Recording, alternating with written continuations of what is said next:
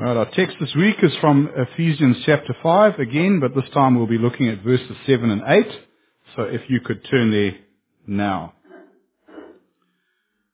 Now I don't know about you, but last week I found my sermon to be heavy going because it considered some of the darker aspects of human nature and how the Lord sees those and what He does about them.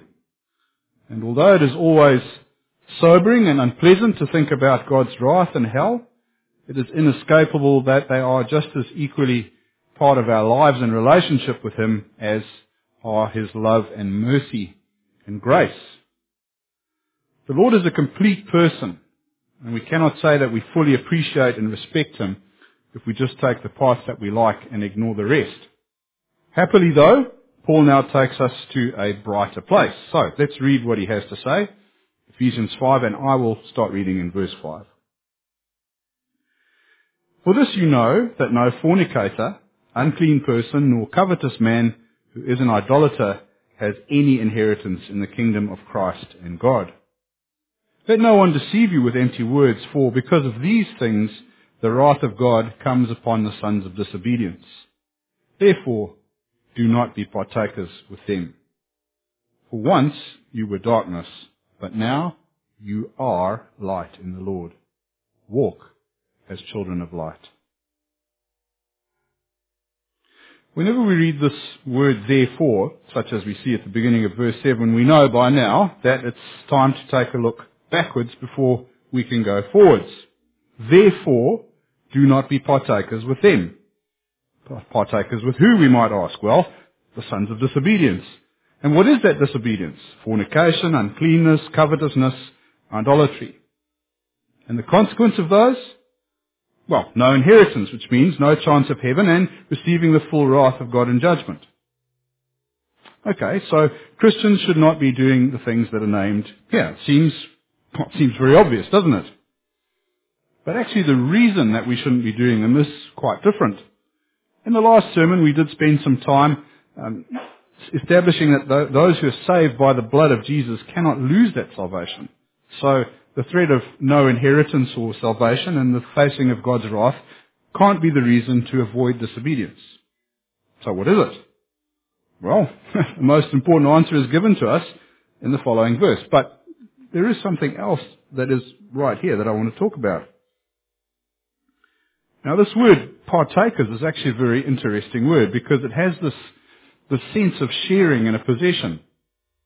For example, this very word was used in the documents that described the joint ownership of a house in the times that this was written.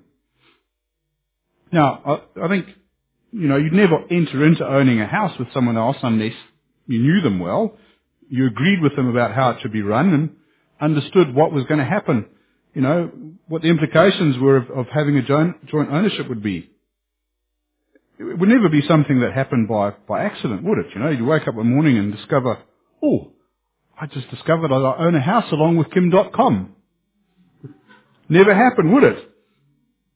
So when we see it here, we might recognize that the way that Christians commit these sins is done in the same spirit as those who do not know God at all. In fact, in some senses, what is done by Christians is worse because these types of sins, they are sins of commission, not omission. They are knowingly and willingly done. Those who do them have deliberately turned away from God. And when I say that, I mean it because you know that when you turn your back on God, He can't see what you're doing. Isn't that right? No, unfortunately it doesn't work like that. But we've turned our backs on God. We've closed our ears to the voice of the Holy Spirit. And although we know what we are doing is wrong, we're too focused on ourselves and self-gratification to stop doing those things. Now, in that moment, it might seem that you think you know what the consequences are, and you've weighed it all up, and you've decided that despite you know that you're going to go ahead and do it anyway. But do we really know what the consequences are? If we're going to be turning away from God, if we're turning away from God who is light, well, what's the opposite? What are we turning to? Darkness. We're turning towards darkness. Now, some years ago, it was part of my job to go underground into mines to see how our products were being used down there. And I think you'd be surprised about how civilized some mines are underground. There's nice concrete walls, there's bright lights, there's lots of fresh air in some places. But in other parts, when you get right up where they're working, things are really different. Because the only source of light that's there is this miner's lamp that you have on your helmet, and there's a big battery on your belt, and the walls are freshly blasted rock, and there's this mud like this on the floor, and if there's machines working around there, it's all mixed up with water and oil, and it's a horrible place. But from time to time, I would turn off my light just to have that experience, and it's not something that we often have because it is profoundly and utterly black. You know, you hear this saying, you can't see your hand in front of your face. Well, you can't, because most of us never experience complete darkness, because there's always starlight, or there's a little light from your radio or something. And so, what can you see? Nothing. You can't see anything in the dark, so you don't know what's lying in wait for you there, and what harm is going to be found in those shadows. And because anything is possible, you dare not move, because your next step might be into a big hole. So, when we deliberately walk in the shadows, it's not just a misstep, it's a backward step, because it's action and movement that is completely opposite to the steps of sanctification. And what's more, it is foolishness, because we take ourselves from a certain invisible path that is administered by a loving God who has our best interests at heart, to a rocky and unknown road where disaster is intended for us by Satan. And when we turn more and more into our own selves and our own motivations, we become less and less like Jesus. And this will never lead us to peace and happiness. In fact, in this dark space, we will certainly find disaster and heartache. Well, am I guilty of this kind of sin? Yes. But I suspect I'm not alone. Now, I can tell you this little verse, when I started preparing this, I thought, what on earth am I going to say about this? What is in here? It seems so simple. But it's delivered a big wake-up call to me, and I pray that it has for you too. Beware of those sins that you commit knowingly. Thank God for His word and the truth that it gives to us. Anyway, however profound this little nugget might be, it was not given to us here as the principal reason for us to avoid behaving like non-Christians. And that, of course, is contained in verse 8, where Paul changes from this negative and dark motivation of avoiding sin to a much more positive one. He says, For you were once darkness, but now you are light in the Lord. Walk as children of light. Now, these terms darkness and light are used throughout the Bible as metaphors for good and evil. In fact, of course, Scripture begins in Genesis 1 by God speaking all things into being with, let there be light, let there be light. And the Bible also speaks of light as the symbol of God's presence and righteous activity, and it represents truth and goodness and God's redemptive work. But darkness, on the other hand, symbolizes error and evil and the works of Satan. So what we're reading about here is this profound change in spiritual character that has taken place in every believer and has been brought about by the atoning sacrifice of Jesus. There was a time when all our spirits would know was darkness and death. But through Christ, they will know the glory of God's light and life forever. That golden shining light was definitely put there inside us. We are its children.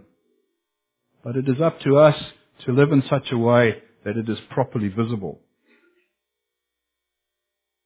Now, a few years ago, we had a very big classic car meeting right here in Wanganui, and there were literally hundreds of cars on display at the racecourse, and I'm sure that lots of us went to have a look at them. And for their owners, they were clearly objects of great value. Not necessarily because they were rare cars or desirable makes, but just because for their owner they had that very special something. And because they were special, they'd been lovingly repainted and reupholstered and chromed and polished. And for me, in some cases, that was a problem. I wonder why. Well, back in 1932, they didn't have clever paint systems like we have today. And they didn't use chrome for shiny things. They used nickel. And that fellow in the upholstery department on the sewing machine, well, he was more worried about getting his 20 seats out the door than having all those stitches exactly aligned. So if you've ever looked at a classic car and thought it doesn't look quite right, it's a bit too perfect, well, you'd be right, because it isn't. And this problem hasn't gone unnoticed by the classic car fraternity. And you look at this picture of an old car up here on the screen, you might actually think that it really, really needs a coat of new paint. But that's actually exactly how its owner likes it. And it's actually the most valuable finish it could have, because that's the paint that was put there 80 years ago by some craftsman very carefully with a brush. They used to paint cars with a brush in those days. That's what's known in the trade as patina. And these days, patina and originality has become so important that for some particularly interesting cars, particularly old racing cars that have been driven by famous drivers at places like Le Mans, well, some owners are prepared to pay car restorers to painstakingly remove any extra layers of paint that have been applied over the years, so that they get down to the very first coat. And when I say painstakingly, I mean painstakingly. Can you imagine going over a whole car to remove 5 or 6 coats of paint and not doing too much damage to the original coat? And then once that's done, they put a layer of clear, I call it varnish for the sake of clear understanding. They put a coat of clear varnish over to protect that. And the point is that the first car, the original car, has been there all along, underneath what was put there later. Exactly as it came out of the factory. Or exactly as it was raced 80 years ago. It was just hidden by well-meaning later owners. Brothers and sisters, in that instant, there's no time at all that we are justified by God. The moment that we become a Christian, we are remade from darkness into light. And after that's happened, that light will always stay on. It was put there by God, so no one can put it out. But unfortunately, we often do our very best to hide it away. We are afraid to let it shine because of fear of ridicule. We will hide it so that we can continue to live with our old bad habits and desires. Or perhaps we are just too lazy or ill-disciplined to let it gleam. Perhaps it is even hidden under a coat of religious zeal. And there are lots of different concealments, but that light is unquestionably there all along, just like that first coat of paint in that old car. And Paul is reminding us here about that light and how it ought to define our every action. It needs to be exposed to show its true nature and value. Light is as radically different from dark as it is possible to be. And that is how different Christians ought to be to the world. We ought to be genuine and authentic with exactly the right patina. Now, note too the language that is used here. Paul doesn't say that we look like light. He very specifically says that we are light in the Lord, and that similarly we were darkness. So what he's talking about here is a permanent and profound change in substance, not just appearance. We have not merely been made to look pretty, we have been completely reconstructed from the ground up. Saved from the kingdom and form of utter darkness and death to the body of perfect light and life. And since that is so, why should we continue to behave like we were still darkness? Because we aren't anymore. No, says Paul, you are now light. Walk like light. Who's heard the saying here, tripping the light fantastic? Is that something? Yeah, some people have heard it. And for those of you who haven't, it just simply means to dance nimbly or lightly. And I won't try to show you. And just for your fund of useless information, it's actually a very old saying. It seems to have come from a poem by Milton written in 1645. And for some reason, it's stuck around for 500 years nearly. It's amazing.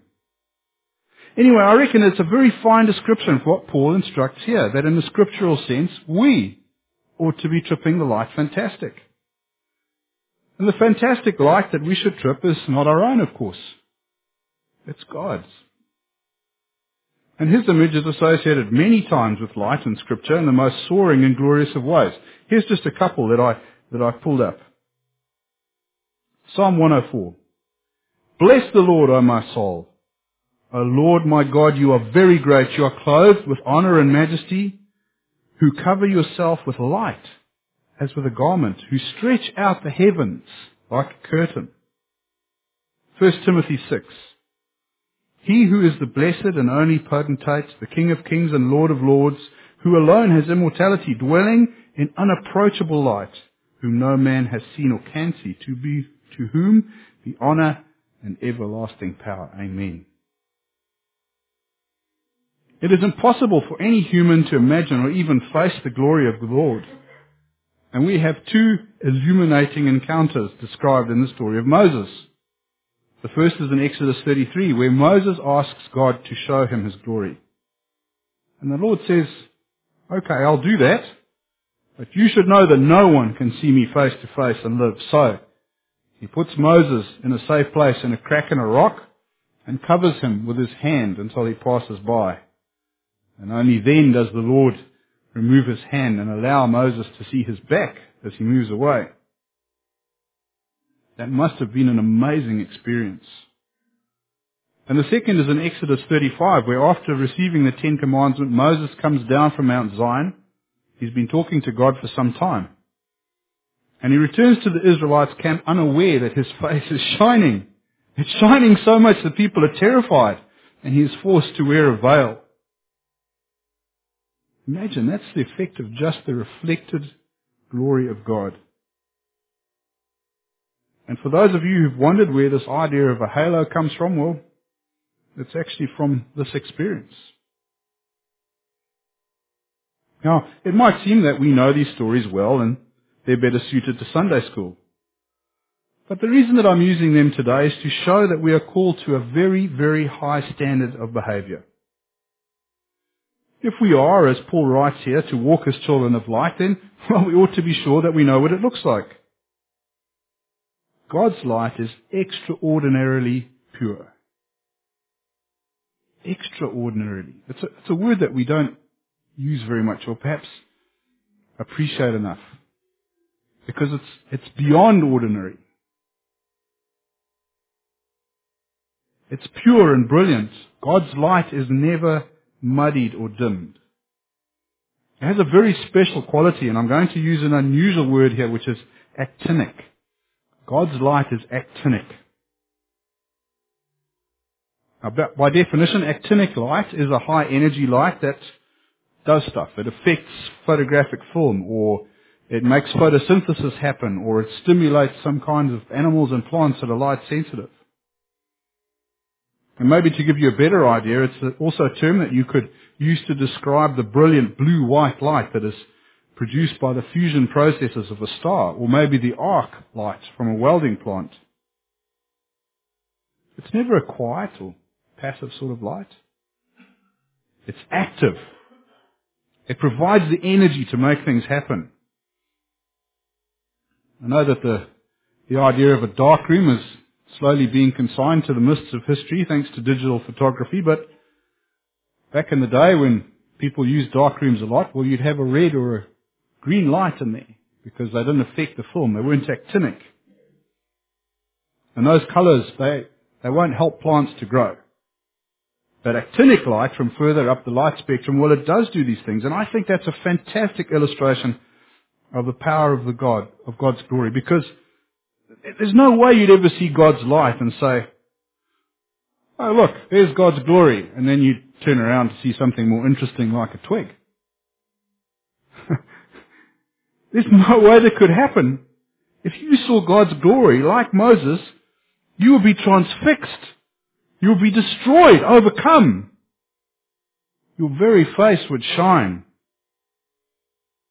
And this, friends, is what we are the children of. Not some feeble candle, but a brilliant and perfect lighthouse. It makes you think, doesn't it, that your behavior ought to be like the light from a lighthouse that's visible for miles and miles. So let's investigate what that light might look like. And so I've found a list of attributes that are given, of light that are given to us by Scripture.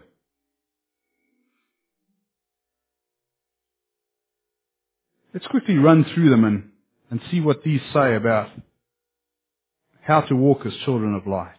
So firstly, God's light is white and pure. Now white has been a color that's long associated with purity. Even ancient civilizations like the Greeks and Romans saw white that way. And even today, studies show that it is the color most often associated with things like innocence and perfection, goodness, honesty, cleanliness, beginnings, new stuff, and exactitude. Well, I'd say that's a great list of Christian virtues to aspire to right off the bat. As everyone who has ever washed a sheet or tried to paint a fence with white paint or whitewash knows, there are actually many, many shades of white. But really none of them are white. It's just that on its own, pure whiteness is the most revealing of colors. It shows the most tiniest stain or mark. And this is why it is appropriate that this is the color of God. He is perfectly pure and holy. There is not one tiny spot or stain, and the brilliant whiteness of His being testifies to that, because if there was any mark at all, it would immediately be seen. And this too is His aspiration for us, that we would labor while we live to avoid the stains on our character that are caused by sinfulness. Then God's light is bright. Now Joe and I, we have 2 reading lights at the head of our bed. And they have a nice useful little knob on them that enables us to adjust them from just a faint glow to, well, positively blinding. And that glow is useful when I come to bed later than Joe and she wants to go to sleep. But it is absolutely useless for reading or precise work. Because low levels of light will only just allow us to see shapes and outlines. There's no detail. And there's every possibility for misunderstanding what we see and what we do as a consequence. But God's light is bright. It fills every space and it reveals every detail, so that nothing is hidden or misunderstood. Truth is truth, and a lie is a lie, and sin can be nothing other than what it is. And this is the lifestyle that God requires of us as His children. This is why we read of this in James 5, for example. But above all, my brethren, do not swear either by heaven or by earth or with any other oath. But let your yes be yes and your no, no. Christians ought to be people whose words and actions are to be trusted completely, because we always walk in that bright and revealing light. God's light is shining. I see a couple of helpful pictures in this idea of a shining light. And the first thing is that it comes out, doesn't it? It radiates from its source. And that's a great picture of God. He is the source of all light, all life, all hope. In fact, everything that we can perceive with our senses flows from Him. But this is not a light that we ourselves can produce, because it is only the Lord who is capable of such a perfect light. But what we can do is we can reflect that light. And this is the second way that things can shine.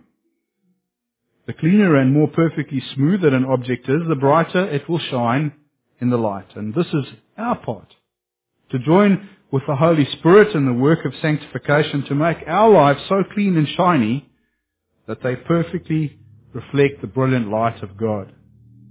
And as we shine with that light, so the world will see the glory of the Lord and the greatness of His salvation.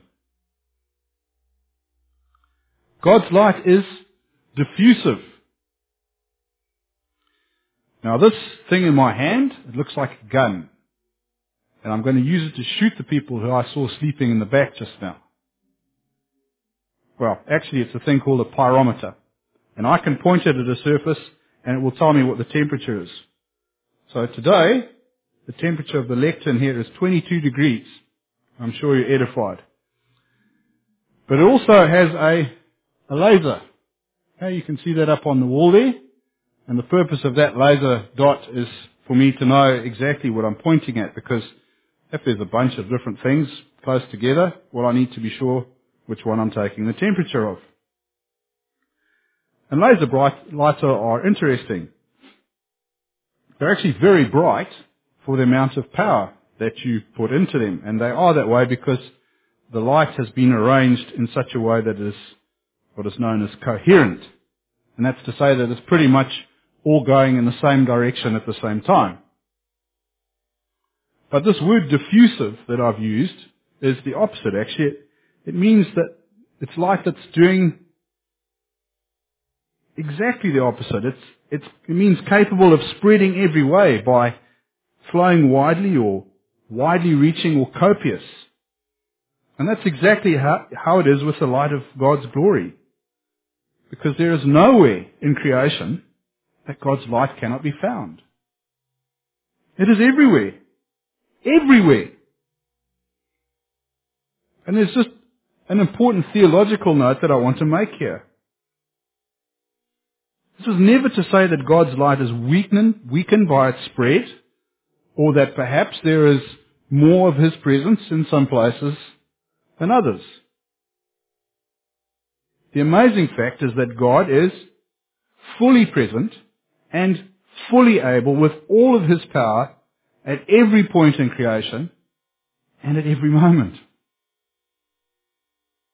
Now, depending on the state of your conscience, you might either find this to be either a tremendous comfort or a terrible worry. However, the truth is that in some way God does spread His blessing to everyone, believers and unbelievers. His rain falls on both the just and the unjust, and we all benefit from the ensuing harvest. If this diffusive generosity to both sinners and saved is the example that is given to us by our Heavenly Father, then how can we not follow it? The grace that has been given to us by God was given to be held to ourselves. Oh, nobody said no. Of course not. It's meant to be passed on. It's meant to be diffused not just to the people that we like or think might deserve it, but it's to be given generously to all that are around us. And this is just one more way of how we are to walk as children of light. God's light is excellent. This verse in Ecclesiastes says that light excels darkness. In other words, the light of God is superior to all of the qualities of darkness. Always. Light reveals the path. It makes plain the motives. Darkness, on the other hand, hides the pitfalls beside the path and obscures the features of those that we meet so that we don't know whether they intend us for help or harm. Light brings growth and life. Darkness brings sickness and death. Light is truth. Darkness is falsehood. And of course I could go on for some time with these examples, couldn't I? But the fact is that spiritual darkness has nothing at all to offer of any true value. I want to ask you a question. What do you aim to leave behind as the evidence of your existence here on earth? Is it going to be an openness of spirit, a revealing of the way, truth, and justice and hope, life and light? or it'll maybe be something darker. I was having a discussion at the dinner table with my family a few days ago about my friend and countryman Robert Mugabe. Zimbabwe ought to be a wealthy and successful nation filled with prosperous and happy people. Why? Because it is so blessed. No, we call our home New Zealand God's own. And it is a truly marvelous place, but I promise you that Zimbabwe has, maybe I should say had, much more of almost everything. The agricultural potential there is fantastic. We used to grow wheat, maize, tobacco, cotton, all kinds of small things. Flowers put in an aeroplane every morning, flown to Amsterdam, sold there in the flower market, and they were on somebody's desk the next day. Tourism. Victoria Falls is magnificent. Kariba is a man-made lake that is 350 kilometers long and 50 kilometers wide. Fantastic game parks like Mana Pools, where you can get out of your car and go and walk around with lion and elephant. You might think I'm crazy, but I've got to tell you, that is one of the most amazing experiences that you can have. Tremendous fishing, minerals, gold, diamonds, platinum, chrome, nickel, copper, coal, all in abundance. A healthy, well-educated and hard-working people. Zimbabwe ought to be a place that people are fighting to live in, not fighting to get out of. And why is that way? Well, it's because Mr. Mugabe chose darkness. He had an opportunity to go down in history as a great man, a liberator of his people, as well respected as a man like Nelson Mandela. And yet he chose personal power and wealth, and now millions of people suffer daily by his hand. How will history remember him now? Only as a man of darkness. God's light is excellent. And where its light falls, there grows more of the same. There is more excellence. If we walk as children of light, then our legacy will be an excellent one. God's light is agreeable. Ecclesiastes 11. God's light is a pleasure to be in. This verse says, truly the light is sweet and it is pleasant for the eyes to behold the sun. Now, there's a chap that I see around town from time to time, and frankly, he terrifies me. He's got so many tattoos on his face that you can't actually see what any of them are now. It's just a blurred blue mess. And I've never ever seen him smile. He just looks grim and unpleasant. It's possible that I'm doing him a grave injustice and that he is actually a very nice bloke, but I've never really had the urge to find out. As God's people, as His children, our appearance, and by appearance I don't mean whether our hair is combed or not, but this whole package, our appearance shouldn't be scaring people off. Now, everybody has a bad day, so I'm not advocating a big false smile, no matter what the weather is, kind of lifestyle. But the permanent gloominess of Eeyore isn't what we should be known for either. Is God good? Yes. Do we have the sure and eternal hope of life with Christ? Yes. What a manifold number of reasons we have to be found agreeable. To be a pleasure to be around. What a great and pleasant witness we can give to the world then if we choose to shine the light of our Father. Today's text has shown us that the nature and character of God is radically different to that of the enemy Satan. It's just as opposite as opposite can be. Pick any comparison you can find here on earth. Black and white, day or night, fire and ice or whatever. All of them will only give us a glimpse of how large the real gap is between sinfulness and holiness. And although we might not fully understand that gap, we really do need to try to get our heads around it as far as we can. Because there is no grey space in between.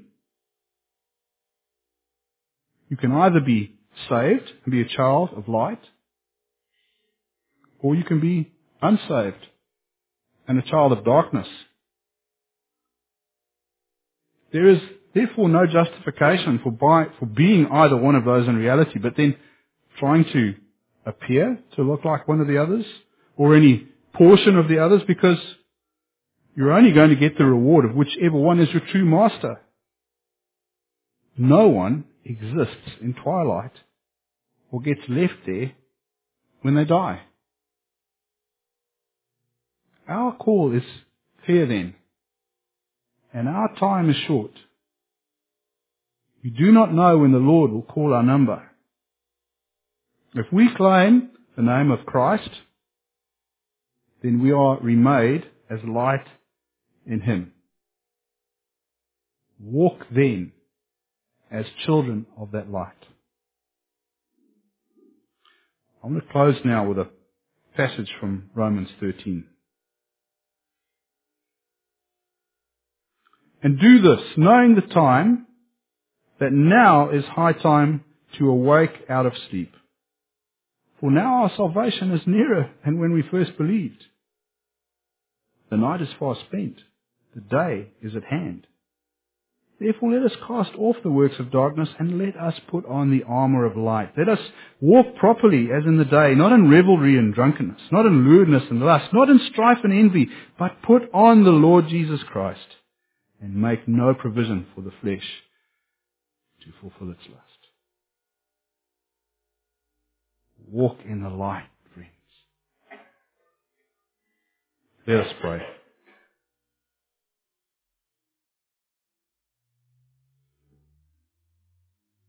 Heavenly Father, give us eyes to see your light.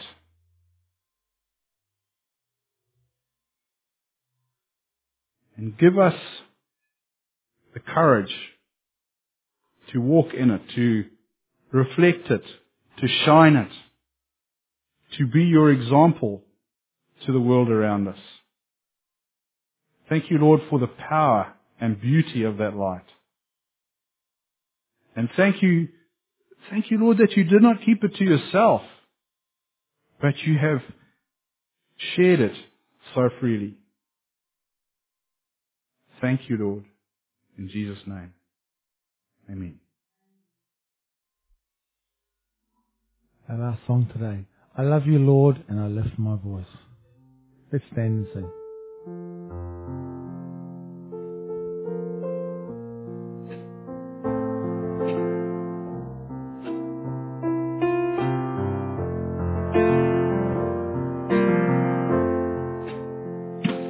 I love you, Lord, and I lift my voice to worship you. Oh, my soul, rejoice. Take joy, my King, in what you hear. Let it be a sweet, sweet sound in your ear.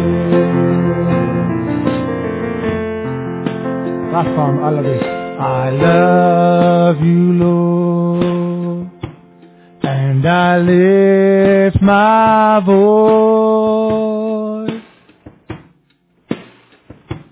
to worship you. Oh, my soul, rejoice. Take joy, my King, in what you hear.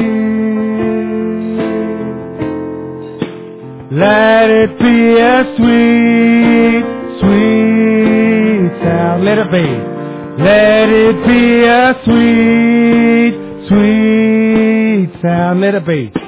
Let it be a sweet, sweet sound in your ear. Go with us, Lord God. May we be a sweet, sweet sound in your ear. May we walk in the light. In Jesus' name, amen. You may be seated, and we have tea and coffee out the back, and mix and mingle.